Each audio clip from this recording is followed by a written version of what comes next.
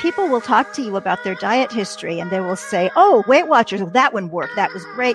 And you're thinking, if they all worked, then why are you looking for another one? And so what people mean by worked is that they lost the weight and they kept it off for 3 months to a year. That's considered a success. But life is a lot longer than that.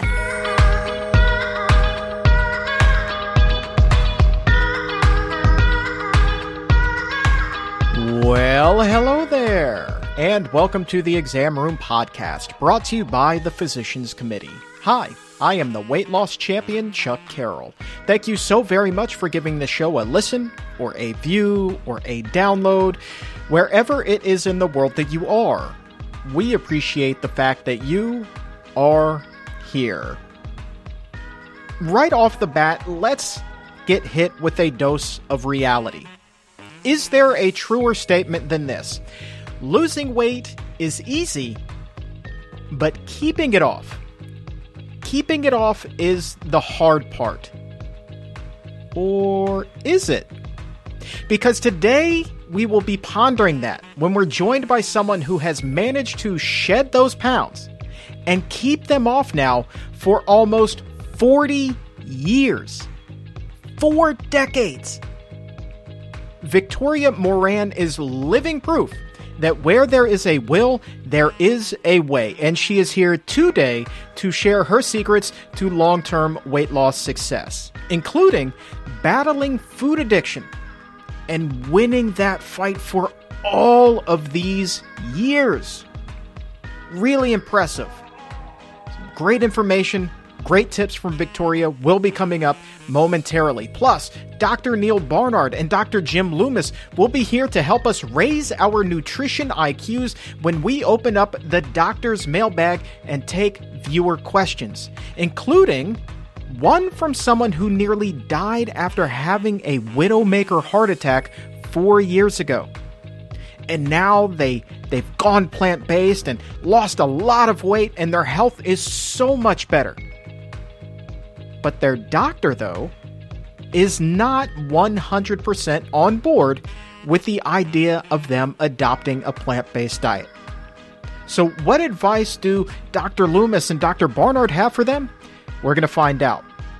Also going to be tackling the question from someone who wanted some tips for dealing with the old sweet tooth. How do you crush sugar cravings? We're going to find that out as well, plus a lot more.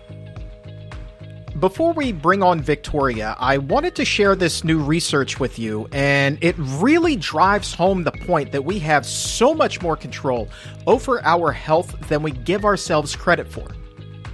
It turns out that your weight is more powerful than your genetics when it comes to diabetes. That is the conclusion of researchers who studied more than 440,000 people. I'll say that again, 440,000 people. So we're not talking about any small sample size here, right? What the researchers did was break participants up into groups based on their body mass index and their genetic risk for having diabetes.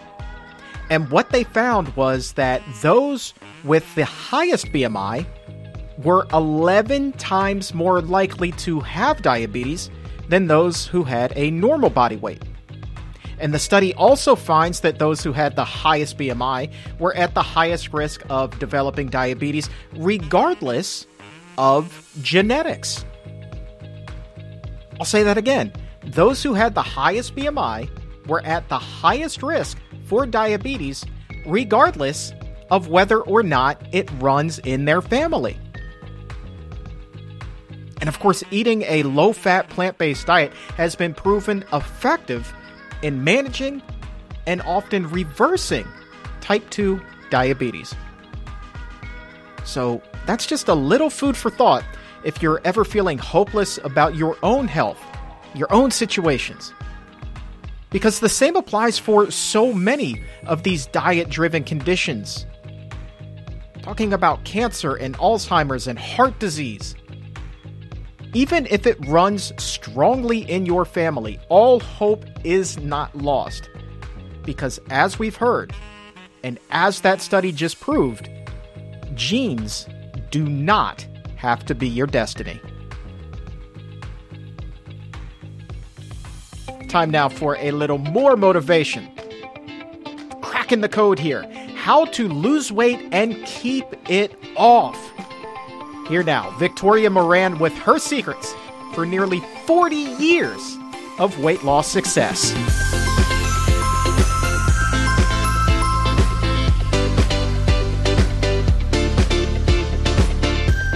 Victoria, thank you so very much for joining us today. Hi, Chuck. Thanks for having me.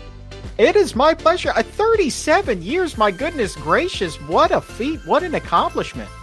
Well, when you do it a day at a time, you wake up one morning and it's like, gosh, it's 37 years. I know, right? Do you still wake up? I know I kind of have this feeling too. I still wake up and at first it's kind of like I have forgotten that I'm not that person that I used to be. And so every day is just kind of new and fresh and exciting. Yeah, early on for the first several years, I did have that. I also had dreams. I would dream that I went to a convenience store and bought all the stuff like I used to buy and ate it. And I would wake up with this awful feeling of guilt and remorse. And then this wonderful relief of, oh, no, you don't do that anymore. But that's been a long, long time. It's a wonderful thing to be able to eat what's really tasty and wonderful and feel fabulous and just not have to worry about that, because I worried about it more than anything for 33 years. Well, let's dive into your story a little bit here. Let's get the tail of the tape. First of all, how much weight did you lose? I lost from my top weight to my current weight was 60 pounds. And that doesn't sound like so much compared to somebody like you. And yet I lost that 60 pounds or 20 of it or 30 of it or 40 of it so many times that probably if it was all added up, it's good heavens, hundreds. But yeah, 60 is the number. But the big number is what we've talked about before, the 37. Because what I see when I talk with people is that we don't look at the weight loss process. We don't look at the proverbial diet as something that's really for life. And people will talk to you about their diet history and they will say, oh, now Weight Watchers, well, that one worked. That one was good. That was great. Didn't do so well with the Jenny Craig, not so well. I tried Atkins. That just, I don't know. But then I did Physicians Weight Loss. That one worked. And you're thinking, well, wait a minute. If they all worked, then why are you looking for another one? And so what people mean by worked is that they lost the weight or most of it and they kept it off for usually, in my experience, 3 months to a year. That's considered a success. But life is a lot longer than that. And to move forward in life, you want to put that problem behind you and go on and explore some of the other ones. I have always said that the trickiest part of weight loss, keeping it off long term, is that decision that you make. It's a fork in the road that you come to. And I call this my one nacho theory. And that is that you think that after you've lost this weight, you can handle that one nacho. But that one nacho, just like picking up a cigarette after you've quit for years, that one nacho leads to another and another and another. And pretty soon you're right back to where it was that you were. And then we'll continue to put on weight. Is that similar in your experience? Oh, absolutely. And that was my experience before waking up to what this is really all about. When I was quite young, I lost weight and lost weight and lost weight. And I was afraid to go off the particular food plan I was on. And so I kept losing weight, but I was getting really thin. And thank God I don't have the anorexia gene. So when I woke up and I was under 100 pounds, it was like, okay, you're cured. And so I remember exactly where I went to buy a pound of salted cashews, most of which I ate on the bus on the way home.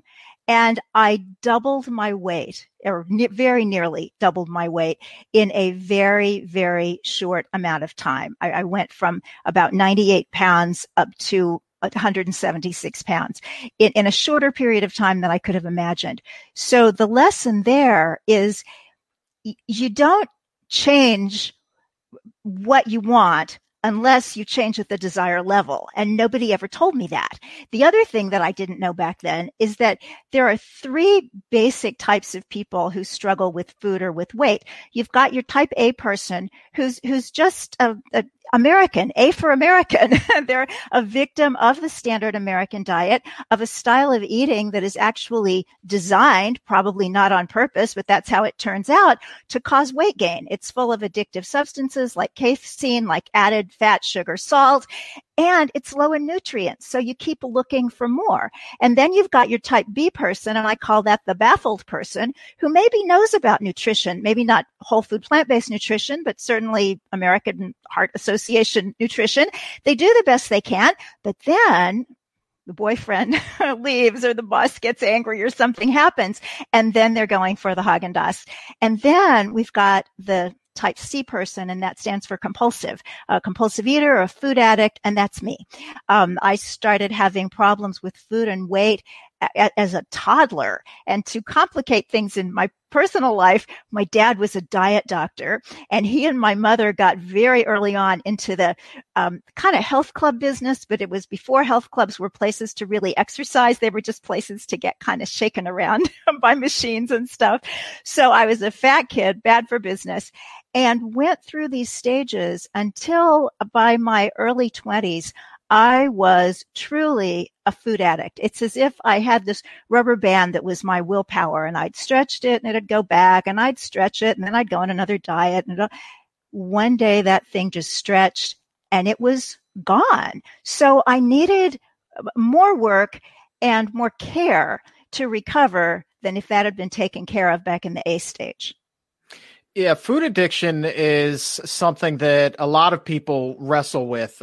Certainly for me, when I was 420 pounds, I mean, that was just the bane of my existence. I speak so often about not being able to go a single day without fast food, without my personality just changing, a total Jekyll and Hyde situation. This is a very common thing. And I really wish that more people realize that food can be as addictive as alcohol or any substance out there, really. That, to me, really needs to be stressed, and something you seem like you are ultra familiar with. Yeah, I think most people that have never had this problem, and the truth is more and more people are having it simply because of the kinds of foods that we're brought up on and that we're exposed to. But I think people who just look at food as something to eat, they'll say, push yourself away from the table. They don't understand. And people didn't understand about alcoholism back before AA and before there was more information about that. People were like, well, what's the problem? I can have a glass of wine. I can have a whiskey every now and then. I don't get drunk. That's because we have different physiologies, we have different psychologies, and different life experiences that lead people into some of these situations. So in my case, it was really a double whammy that I needed. And I had been going to meetings off and on of Overeaters Anonymous to try to get a handle on the food. And it wasn't really working, wasn't really helping because I hadn't really dedicated myself to it. But in 1983, it was so bad. And I wasn't even at my top weight. I had done some water fasting and I'd kept off 10 or 12 pounds. But the pain of knowing that I could feel that I was okay for a while, I'd feel like I'd lost a little weight, I could go out, need to live really fast because before you know it, you're going to blow up again. Or for example, I was enrolled in a community college in my hometown of Kansas City, and it was great. I was taking philosophy. I was taking comparative religions. I loved it. And then when I went for the second semester, they had put a soft serve machine in the cafeteria. And I thought, well, that's it. I mean, either I have to drop out of school or this soft serve machine will be the end of my eating reasonably, which indeed it was, a self-fulfilling prophecy based on experience. So I completely dedicated myself to this 12-step program, which was a change from the inside out. I think of a quotation from Carl Jung about alcoholism when he said that the only way that these people historically had ever recovered was to have a complete emotional displacement and rearrangement, something akin to a spiritual experience. And that's really what I needed, not what the A and B person needs. You know, they need a whole food, plant-based diet and some support and maybe some therapy. They're good. But for an addict, I think we all need something more. And what I needed was this change from the inside out. And I had been vegetarian and I had been trying so hard to be vegan. I wanted to be vegan for the animals. I would manage to do that for a month or 2 or 6 and then fall off with another binge. And once I had that change from the inside where I could actually make choices about what I was going to eat, I chose vegan. I'm so happy to have done that at the time that I did. My daughter was an infant, so she gets to claim lifelong vegan status. And by the way, she works as an aerial performer and a stunt performer. So no wimpy vegans around here. And once that decision was made, it wasn't easy every single day.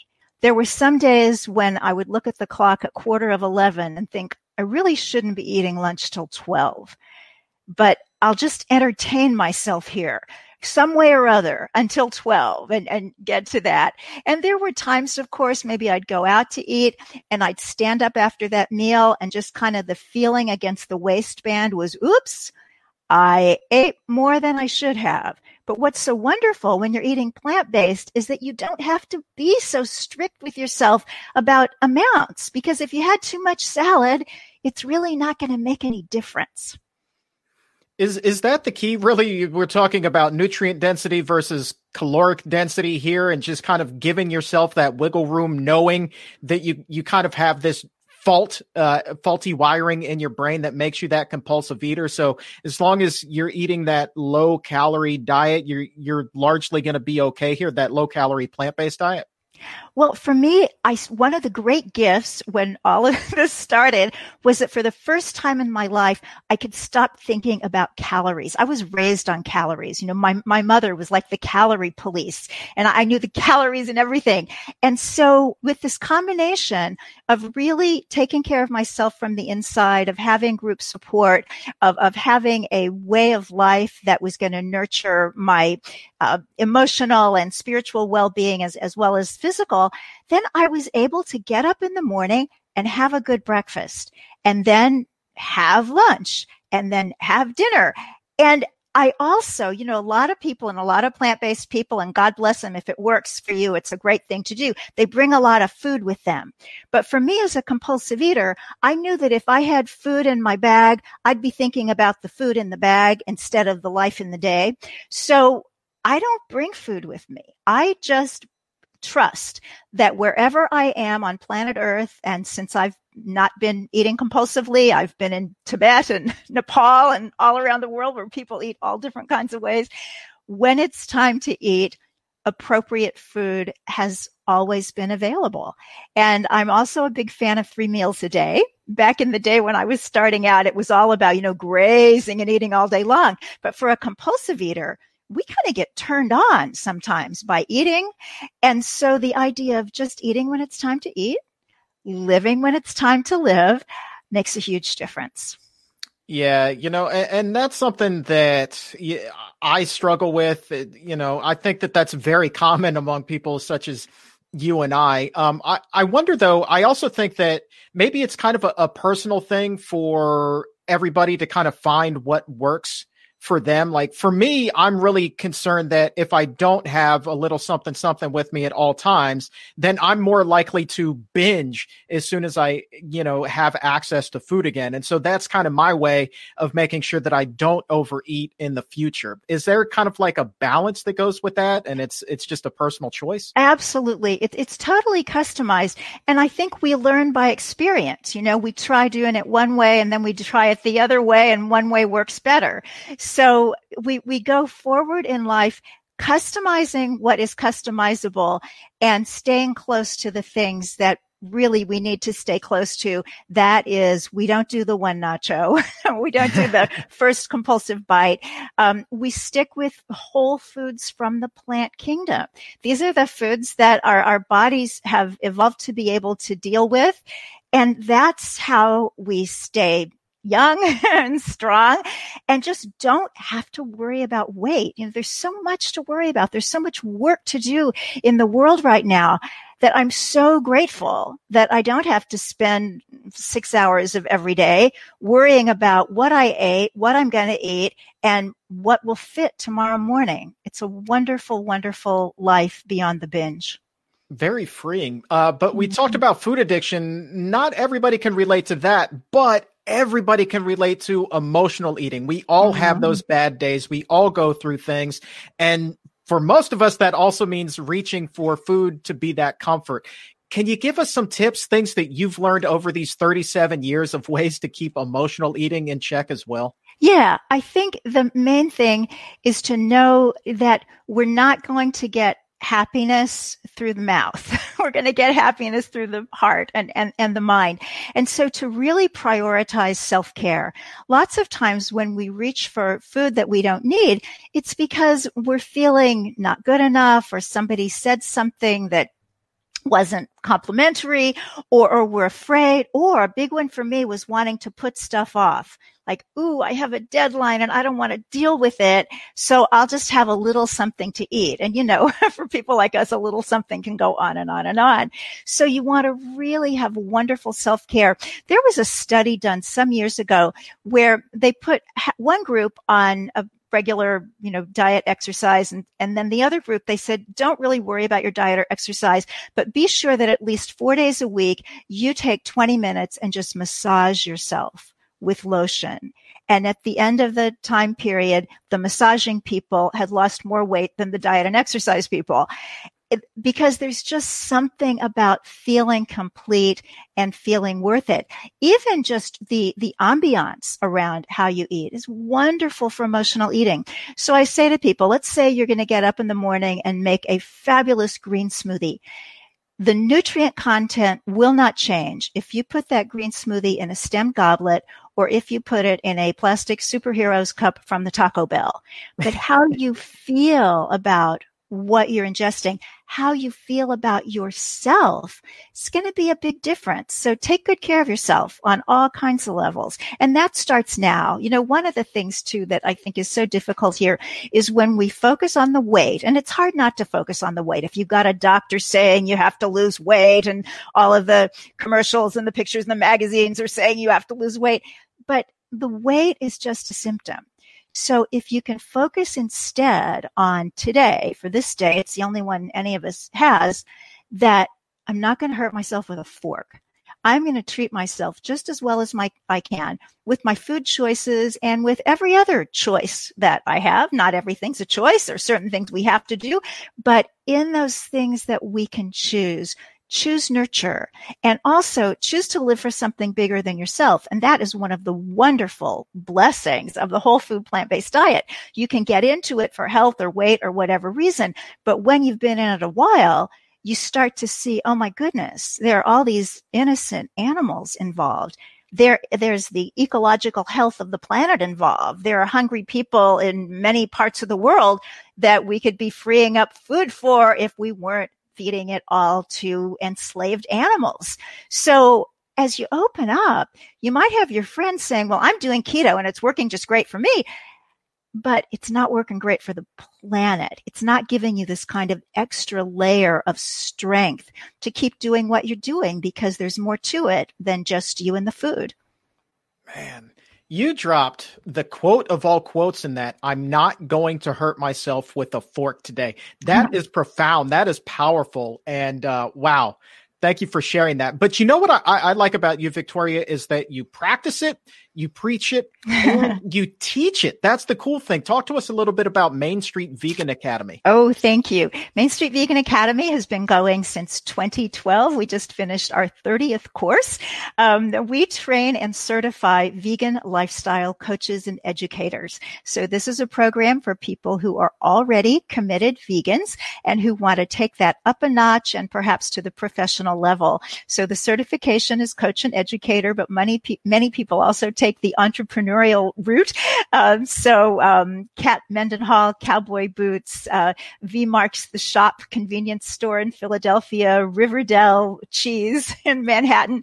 These are all our graduates. So it's a wonderful, wonderful intensive course. Dr. Barnard taught for us once. So historically, we've always been live and in person in New York City. So that also includes wonderful field trips. Some people say New York City is Disneyland for vegans, and I think maybe that's true. But in the era of COVID, of course, like everything else, we put the Academy on Zoom, and it went phenomenally well. So even though we already have graduates from 31 countries, it's going to be easier for people all around the world to conveniently and affordably get themselves certified as vegan lifestyle coaches and educators. So all the information about that is at mainstreetvegan.net. Just click on Academy, and if you have some questions, there's a way there to ask them. And lastly, correct me if I'm wrong, you were named one of PETA's sexiest vegans over 60. Is this true? Yeah, it's PETA's Sexiest Vegan Over 50 contest. And I won the female category in 2016. And my co-winner in the male category was Dr. Joel Kahn. So, that was fun. Well, so that to me says that you have aged acing. And so aced aging, correct? There it is. And so that's why you're also doing this Acing Aging with Ayurveda seminar coming up. So that's really cool too. Thank you. That's coming up the weekend of September 26th and 27th on Zoom, of course. And you can get information at mainstreetvegan.net. So Ayurveda is this beautiful Indian healthcare system that grew up alongside yoga. So it's very ancient, but it's recognized by the World Health Organization as a viable healing modality. And they have so many wonderful self-care tips and ways to kind of schedule your day so that you're living in harmony with nature. And they have a secret. A lot of people who've heard of Ayurveda know that there are body types. But what most people don't know is that as we move along in life, everybody becomes more this particular type. And if you learn how to take care of that, it's going to answer a lot of the problems that people face going forward. So I had my 70th birthday during COVID. So, went down to the parking garage under my building and danced salsa to celebrate. Did you say that you celebrated your 70th 70? 70. Oh, there's just no way looking at you. There's absolutely no way. I need to see an ID, please. Well, that's why I think that Acing Age with Ayurveda is going to be a wonderful weekend retreat because, we're all wise in so many ways. One of the things I love about these Zoom retreats is that everybody gets to share because we all know something. And you'll also get everything that I know about Acing Age, and we're going to have a couple of wonderful guest instructors as well.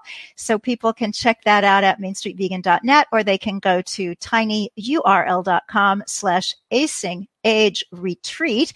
And I'm giving 20% discount to listeners of my podcast, Main Street Vegan. And I'd love to do the same for the viewers of yours. So if they just put pod in all capitals in the discount box, they'll get 20% off the retreat. Giddy up. What a generous offer. Thank you. Thank you. All right, Victoria Moran, thank you so much for sharing your story with us and your secrets to long-term success. From one weight loss person to another, my hat is off to you. Congratulations on everything that you've accomplished and is still yet to come. You are fantastic. Well, back at you. You are an inspiration.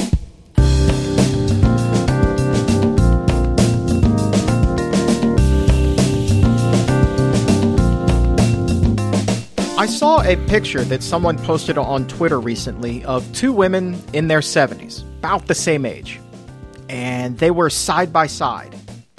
And one of the women was really looking kind of old and frail. She was tired and just worn down. sitting in a chair and basically just letting life pass her by. But the other woman was in the gym, and she had a 6-pack of abs. I'm talking abs of steel. And she's looking like she's still ready to conquer the world. So ask yourself, who is it that you want to be as you grow older? A lot of that is your choice. That's a pretty cool thought, huh? And a lot of that choice, it comes from nutrition and making good decisions about the food that we eat. So what do you say we raise our nutrition IQs together now with the help of Doctors Neal Barnard and Jim Loomis? We recently got together on the Exam Room Live to open up the doctor's mailbag, and they answered a ton of great diet and health questions that viewers had sent in. A little bit of everything is in the mailbag today. So we've got questions like, is there any harm in eating raw vegetables every day as opposed to cooked ones? And how can I cut down on cravings when I've got such a sweet tooth? And what about some nutrition advice for teens? What can they offer up there? And someone also wanted to shatter some myths about soy. Wanted to know, what are the true health advantages there as far as including soy in their diet? So they answered that and a whole lot more with the doctor's mailbag.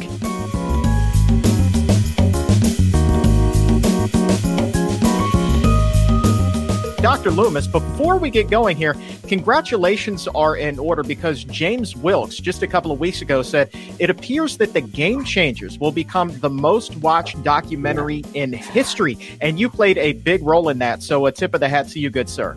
Thank you. Yeah, I saw that, and I think the number you quoted was like 100 million views worldwide or something like that, which is really amazing. And in fact, I saw 2 or 3 patients this week, new patients who converted to a plant-based diet solely based on watching that movie. So it's had such an impact, not only on helping athletes understand, we don't need protein to be big and strong, but just people in general. These are people that just want to be healthier, and so really, I have to say, really amazing, and I feel blessed to be part of that project. Yeah, and speaking with one of the film's producers, she was also telling me that the numbers are just extraordinary in China in terms of viewership, how many people are watching that documentary right now. And it's really going to change a whole lot of lives. And that coincides with what, Dr. Jia Zhu tells me all the time when he's on the show. Just the appetite for plant-based diets and information about them is so ravenous over there right now. It's game changing. Yeah, that's right. That's right.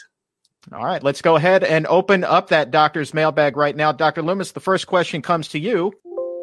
And this one comes to us from a heart attack survivor by the name of Shane, who is looking for some advice. He writes, I just had my 8-month checkup after a Widowmaker heart attack. I had 4 stents put in and have been eating a whole food plant-based diet ever since.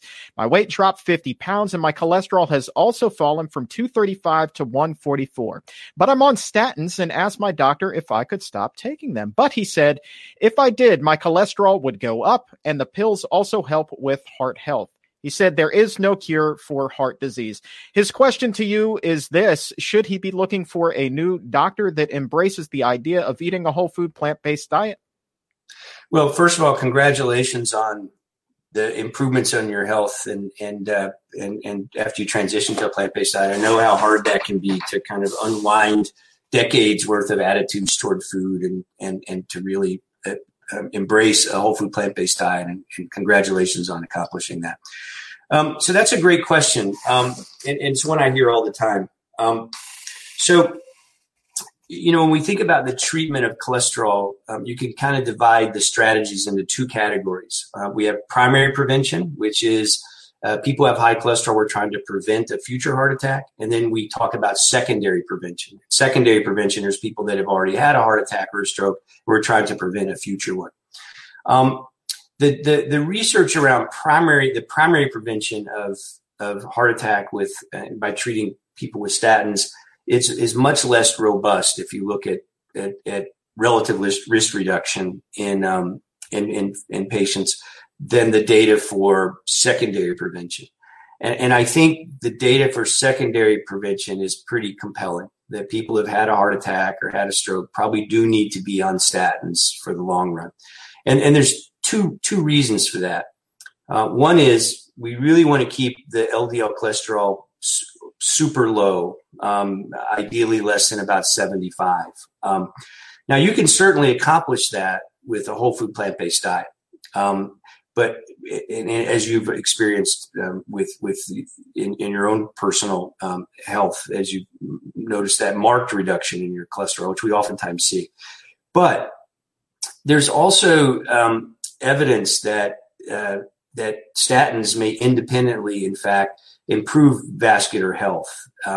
So what happens when people develop blockage and have a heart attack is you develop this plaque, this buildup of kind of gruel underneath the endothelium, and the endothelium is the inner lining of the blood vessel.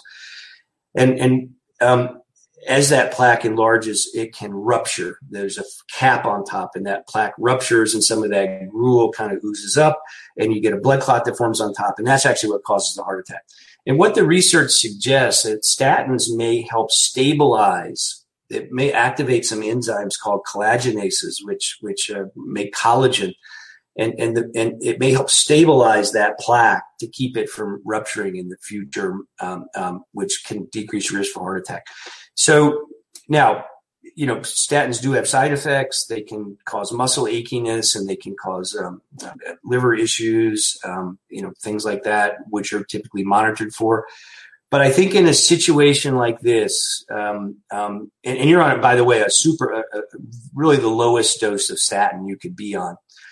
And so for my patients, at least, and I think most cardiologists, even the plant-based preventive cardiologists, would agree that in a situation like this, where you've had a heart attack, you've had stents, that probably staying on a low dose of statin, the benefit of that probably does outweigh the risk over the long run. All right, Dr. Barnard, next question comes to you. This one is from Edith. She writes, how much fiber is recommended for toddlers being introduced to foods after stopping breastfeeding?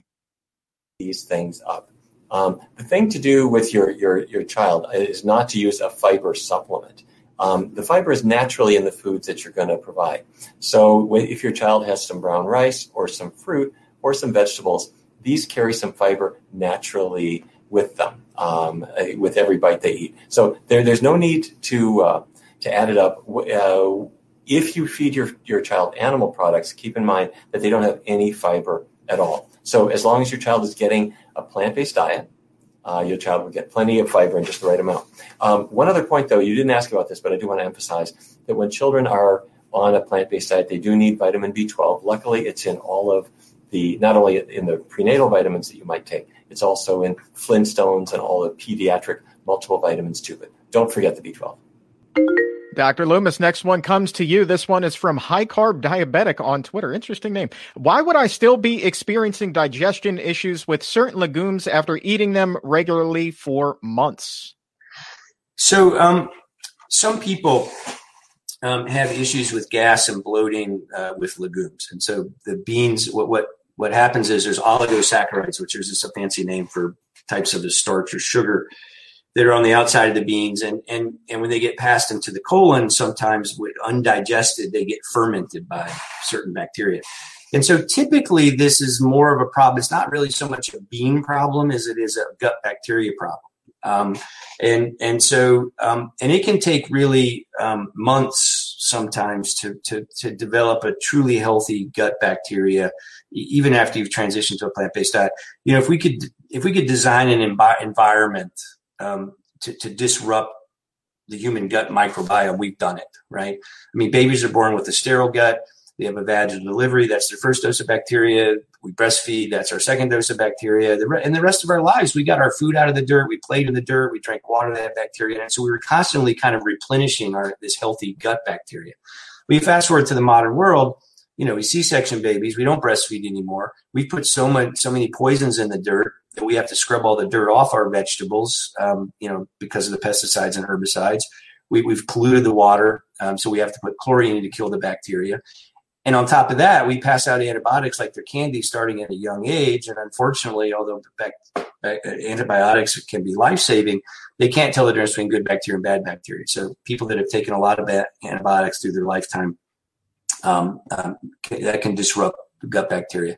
And there's other medications like the anti-acid medicines, the proton pump inhibitors like Omeprazole and Nexium and Prevacid can also disrupt gut bacteria.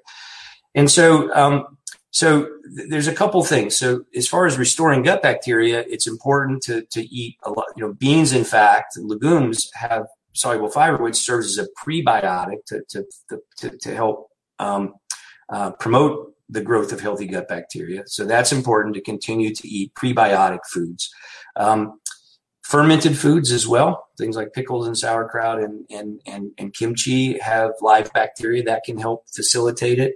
There's not as much data around using probiotics to help replenish gut bacteria, but for some patients, I may do that for a bit. And in the short term, there are a couple of products. There's one called Beano, which is actually is a little powder you put on the beans, and it has an enzyme that helps you kind of pre-digest some of those sugars before they get into the colon. Also, washing your beans thoroughly will wash off a lot of the oligosaccharides that are in the cooking water and such as that, which may help as well. So, all right, next question in the mailbag. Dr. Loomis, sticking with you here. This one comes to us from Bree. She writes, I prefer raw veggies over cooked veggies. Is there any harm in eating them daily, including a variety of green veggies? That one is from 1208. Yeah, so it's very interesting. There's a lot of people ask the question, do you lose nutritional value by cooking vegetables, or conversely, do you gain nutritional value when you cook them? So you sacrifice? And it turns out cooking activates some compounds that make the veggies more healthful, but it may deactivate some vitamins and minerals as well. So tomatoes, for example, tomatoes have a compound called lycopene, which is an antioxidant, a polyphenol antioxidant. And it's been shown to for example, potentially lower the risk for prostate cancer. When we cook tomatoes, the lycopene content goes up, right? Which is a good thing. But some of the vitamin C, which is also a healthful part of tomatoes, actually goes down. Same thing with things like broccoli and cauliflower. Some of the compounds that are cancer fighting improve when you cook it, but you lose some other nutrients. So, I think a good strategy is to do both. Have a big salad with fresh fruits and veggies in it that are raw, but also include some cooked vegetables. So you're really getting kind of both ends of the spectrum of the nutrition. You're getting the nutrition that comes with eating raw vegetables, but you're also getting the nutrition the enhanced nutrition that comes with when some vegetables get cooked. All right, Dr. Barnard, coming your way for this next one. There it is. This one comes to us from Lorraine on YouTube. She writes, I tend to have a lot of sweet cravings. How can I decrease them? Okay, sweet cravings. Well, first of all, sweets aren't by definition terrible. For example, if you take a nice crisp apple or an orange, these things are sweet, but they're not going to do you any harm. In fact, the more fresh fruit you have, the better, really, within any kind of reasonable limit. I think what you might be thinking about is sweets like candy and cakes and pie. And there what you've got is the sugar that's added to something that really can be unhelpful in other respects because of all the fat and stuff that's packed in them, plus the fact that you just don't need all that extra sugar. A couple things I think are worth thinking about. First of all, have breakfast. Because if you are hungry, say going into work or going about your errands in the morning, you are much more likely to be set up for cravings than if you had a healthy breakfast first. And if your breakfast is a low GI breakfast, that's the glycemic index. That means you're eating foods that don't raise your blood sugar too much. That's an advantage too. If you eat foods that raise your blood sugar too fast, white bread, white bagel, your blood sugar goes up, and then it starts coming down, and it's during that downward time that the cravings kick in, especially sugar cravings. If you had a big bowl of oatmeal, something like that, that's going to help. Make sure you get a good night's sleep, because if you are unrested, At night, you are going to wake up in the morning and you'll do anything just to get through the day, including eating all kinds of junk food. And to help you to get a good night's sleep, it's good to exercise regularly. So one thing kind of leads to another. And finally, it's useful to think about if sweets really do have become a big part of your life, you might decide to not tease yourself with them by having them a little bit. You might decide just to leave them out. If you are a person who can have them occasionally, the occasional sweet vegan cake or something like that, it may not really be a big deal for you. But if it's becoming a big issue, you might decide to just create a fence and not have them on as part of your life at all. Sticking with you here. Next question from 1216. Teacher Sweeney, kind of open-ended, but important nonetheless. Do you have any nutrition advice for teens? Yes. Whether they'll take it or not is another question.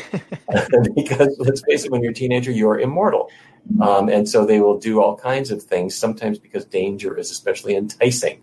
A 16-year-old is going to want to smoke cigarettes and think about drugs and all kinds of other things. And sometimes diet is the last thing they care about. So a couple things. The first thing is, what is a healthy diet for teens? It's basically the same as the healthy diet for younger kids and for adults. That's 4 food groups: vegetables, fruits, whole grains, beans. Plus, you do need vitamin B12. We've talked a little bit about that. You need it for healthy nerves, healthy blood. And so if your teen is taking a B12 supplement or any common multiple vitamin, they're covered there. So if they've gotten that far, that's really good. Now, if they want to interpret it in the usual teen way, which is through fast food, then that's going to mean the bean burrito or the veggie chili or the veggie burger or something like that. Fair enough. That's modern life. It's probably what you're going to be able to live with. One great advantage teens do have is that in many families, they are really open to ethical issues. And very often, the first person who goes vegan in the family is the teenager, because the ethical issues or the environmental issues came home to them. And so with your kids, you don't need to soft pedal that at all. If they don't eat the steak because they're compassionate for a cow, well, that's going to protect their health as well.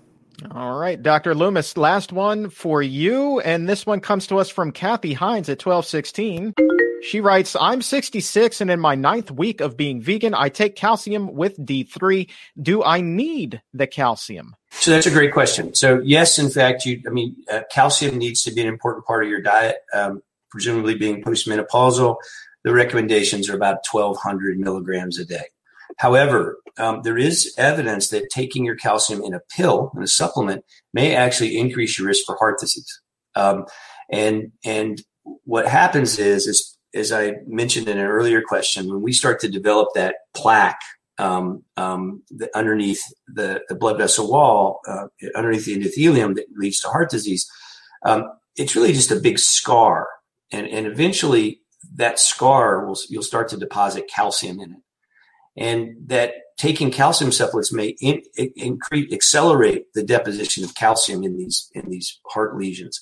The good news is that there's lots and lots of calcium in plants, and it's very easy to get calcium through plants. That's one of the things that comes up if I don't drink milk. Where am I going to get my calcium? Well, you're going to get your calcium from the same place the cow got its calcium to put in the milk, and that's from the plants that you eat. There's a good website I refer a lot of patients to called the World's Healthiest Food. And if you just Google World's Healthiest Food calcium, it'll give you it's evidence-based. But more importantly, it gives you a whole a list of high calcium foods. Now, it's not a vegan or plant-based website, but what you'll see is that cow's milk is number 10 or 15 on the list as far as the best sources of calcium. Tofu being by far the best. Tofu is made, it's curdled. You take soy milk and you curdle it. And the curdling agent historically was gypsum, which is calcium sulfate, which actually some of that calcium stays in the tofu. And that's why tofu is such a great source of calcium. But green leafy vegetables, collard greens has more calcium per cup than milk. So it's very easy to get plenty of calcium through your diet. On the vitamin D side, vitamin D is not really a vitamin; it's more like a hormone made in the sun in response to in our skin in response to the sun. That is something that I recommend you have checked intermittently. And if it's low, you might need a supplement, but getting out in the sun a little bit typically is a great way to get plenty of vitamin D. But again, I think there's evidence that getting your calcium from food is much more healthful than getting your calcium from supplements. And that's true for pretty much any micronutrient other than, say, vitamin B12, which can be a nutrient, as Dr. Barnard mentioned earlier, a nutrient of concern in a plant-based diet. All right. And Dr. Barnard, the very last question of the week comes to you. This one is from Braun Fit. They want to know from 12:20 p.m., can you tell me the advantage of soy, and is there any disadvantage to eating it? Great. Soy products actually reduce cancer risk. That's the first thing to emphasize, because a lot of people have imagined the opposite. And you will see some websites talking about soy having isoflavones, which are phytoestrogens, increasing cancer risk. This has been put to the test. And people consuming the most soy have the least cancer, specifically women who consume more soy milk, tofu, soy yogurt. Those who consume the most have about 30% less risk of developing breast cancer compared to women who avoid soy. And then women who have had breast cancer in the past, again, if they consume more soy, they have about a 30% reduced risk of their cancer coming back and killing them. So soy is actually good there. And for men, it's similar with regard to prostate cancer. Soy reduces the risk as well. Disadvantages? No, but I theoretically, I have to always think that soy is at its very healthiest the more it looks like a bean. So when soy is edamame, you can still see the bean there. And when it's turned into tempeh and tofu and so forth, it's still mostly soy. The more it gets changed and transformed into soy bacon, it's still way healthier than the pork bacon or the chicken bacon by far, but sometimes they're adding more sodium.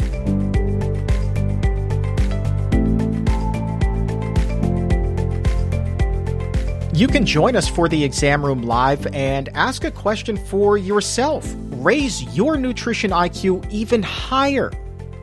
Join us Monday through Friday for that show over on Facebook and YouTube. The show starts each day at noon Eastern. Would love to have you join us and become one of the Exam Roomies.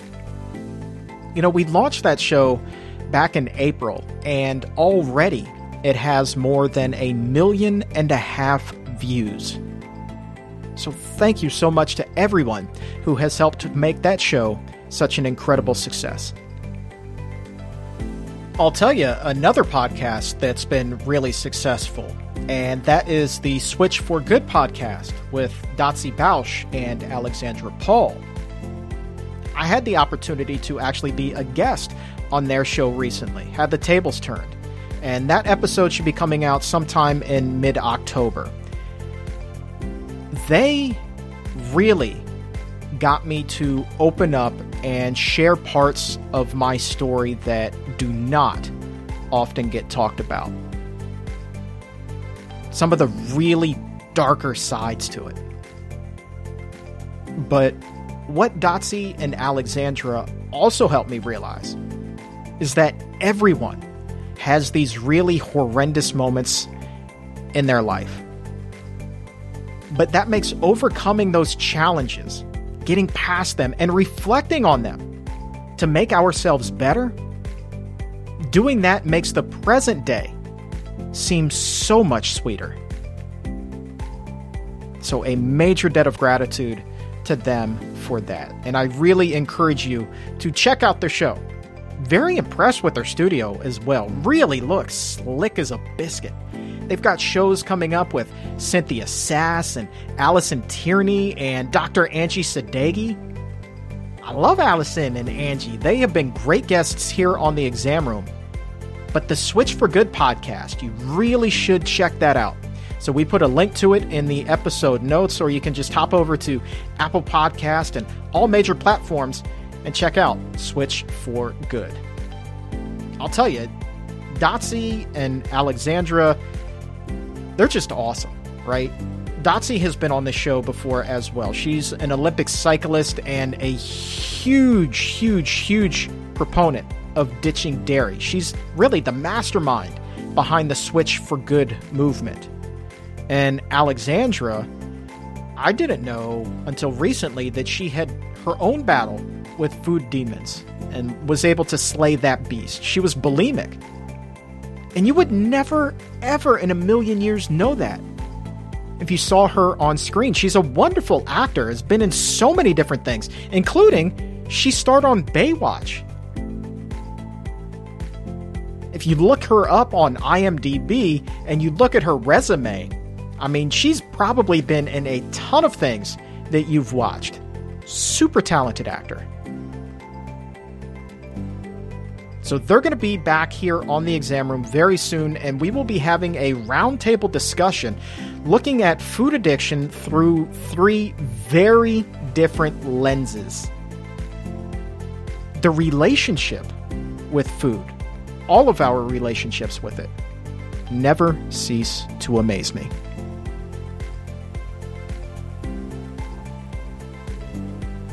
Switch gears here for a second, and a heads up for those of you who are listening to this in Texas.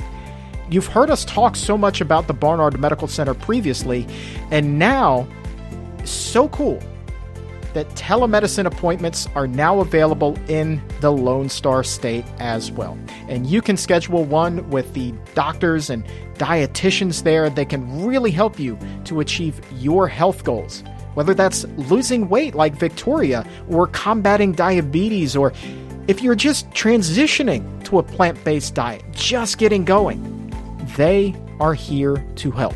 So make your appointment today. Call 202-527-7500, or you can visit barnardmedical.org for a full list of states where services are available. I want to say thank you again so much to Victoria Moran and Drs. Neal Barnard and Jim Loomis for being here with us today. And for everyone here at the Physicians Committee, I am the weight loss champion, Chuck Carroll. Thank you so very much for listening. And remember, stay safe, take a stand, and keep it plant-based.